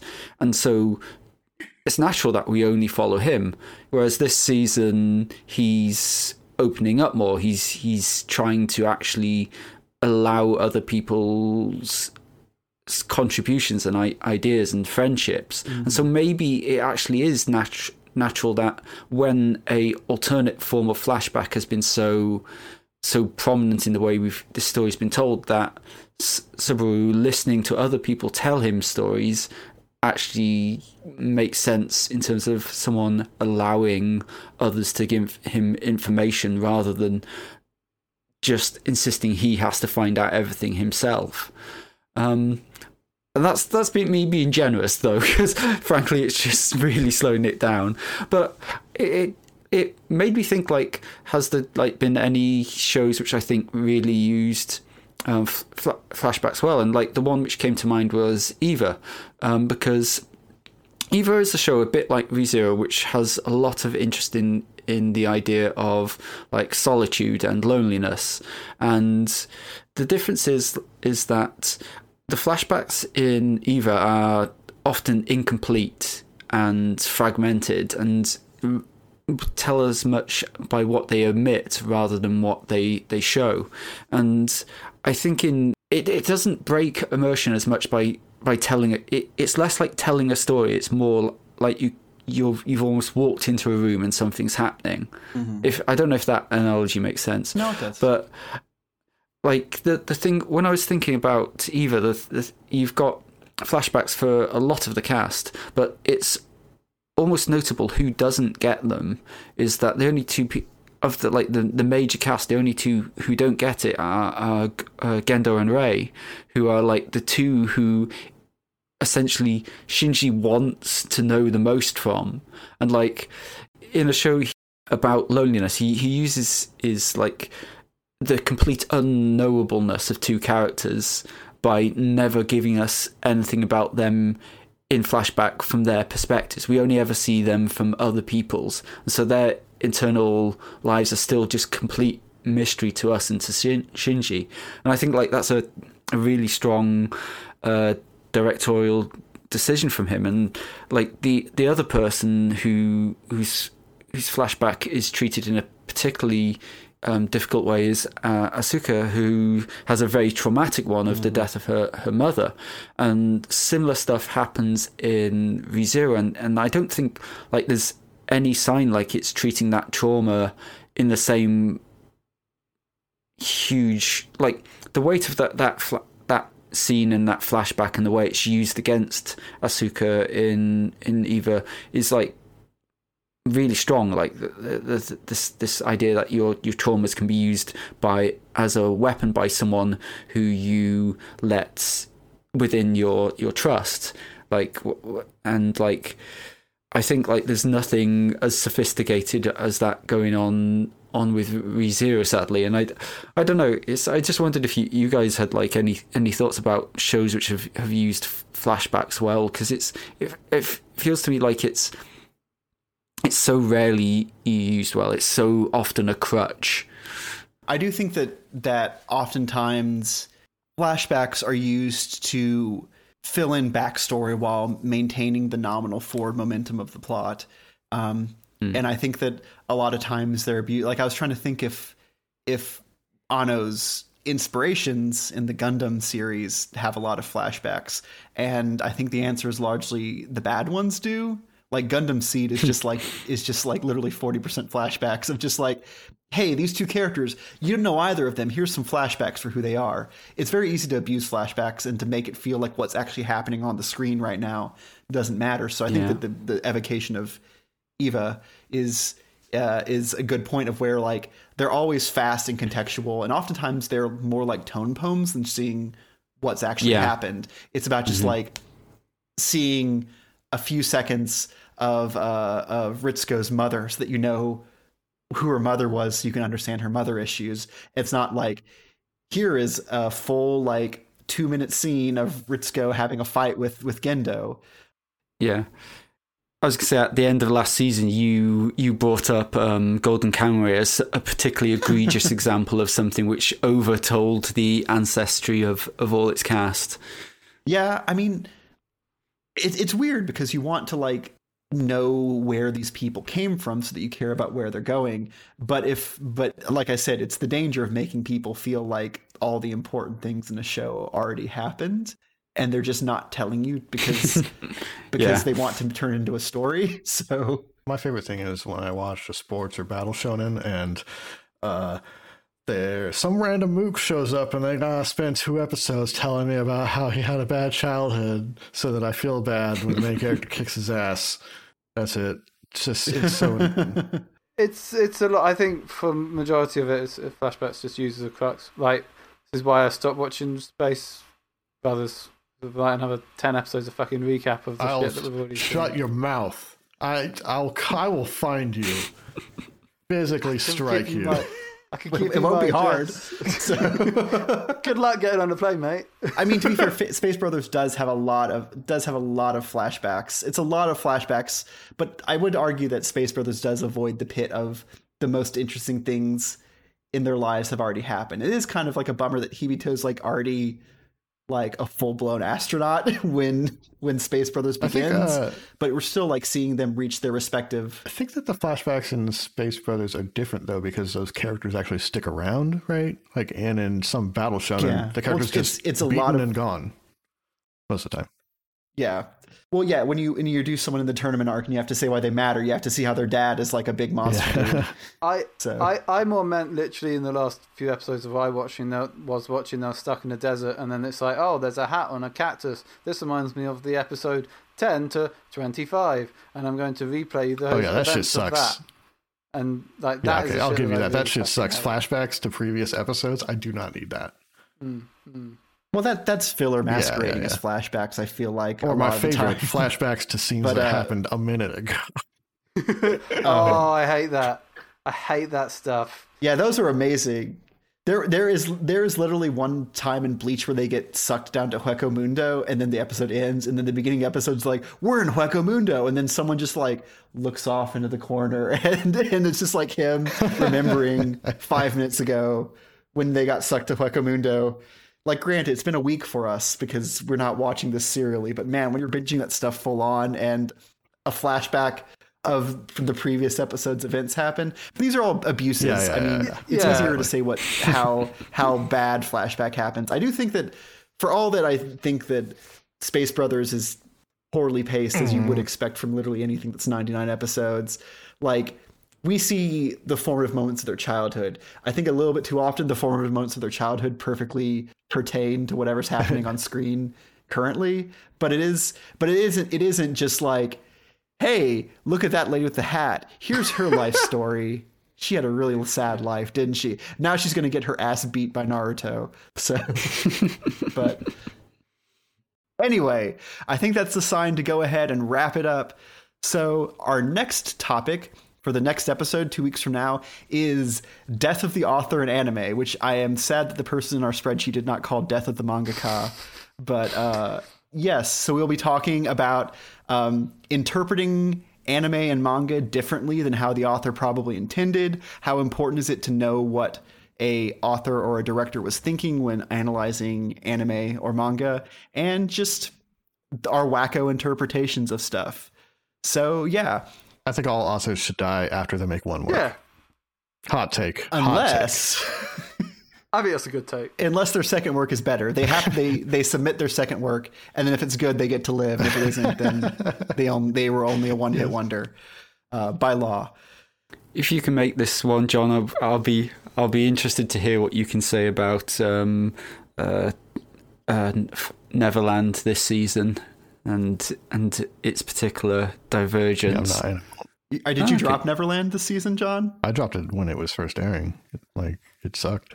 A bad adaptation. Well, there's his opinion. Oh man, I will tell you, Netflix is trying desperately hard to make me watch it this season. It's the number one thing they're pushing, even above Demon Slayer, which I'm surprised about. But anyway, rate, review, and subscribe to us on the podcast platform of your choice. Find us on Twitter, KeyframesPod. Find us on Facebook, search for Keyframes Podcast. Email us questions at keyframespodcast@gmail.com. And of course, tell a friend. But not just any friend. I'd probably recommend that you tell the friend who you haven't met in like 3 months because he's been constantly busy or tired or ill. That's the person I'd suggest that you do. Wouldn't you agree, John? Has it been 3 months? And then when you meet him, you have a long flashback about all the times that you've had together over the past 10 years. And all the anime that he's watched in the last 3 months too.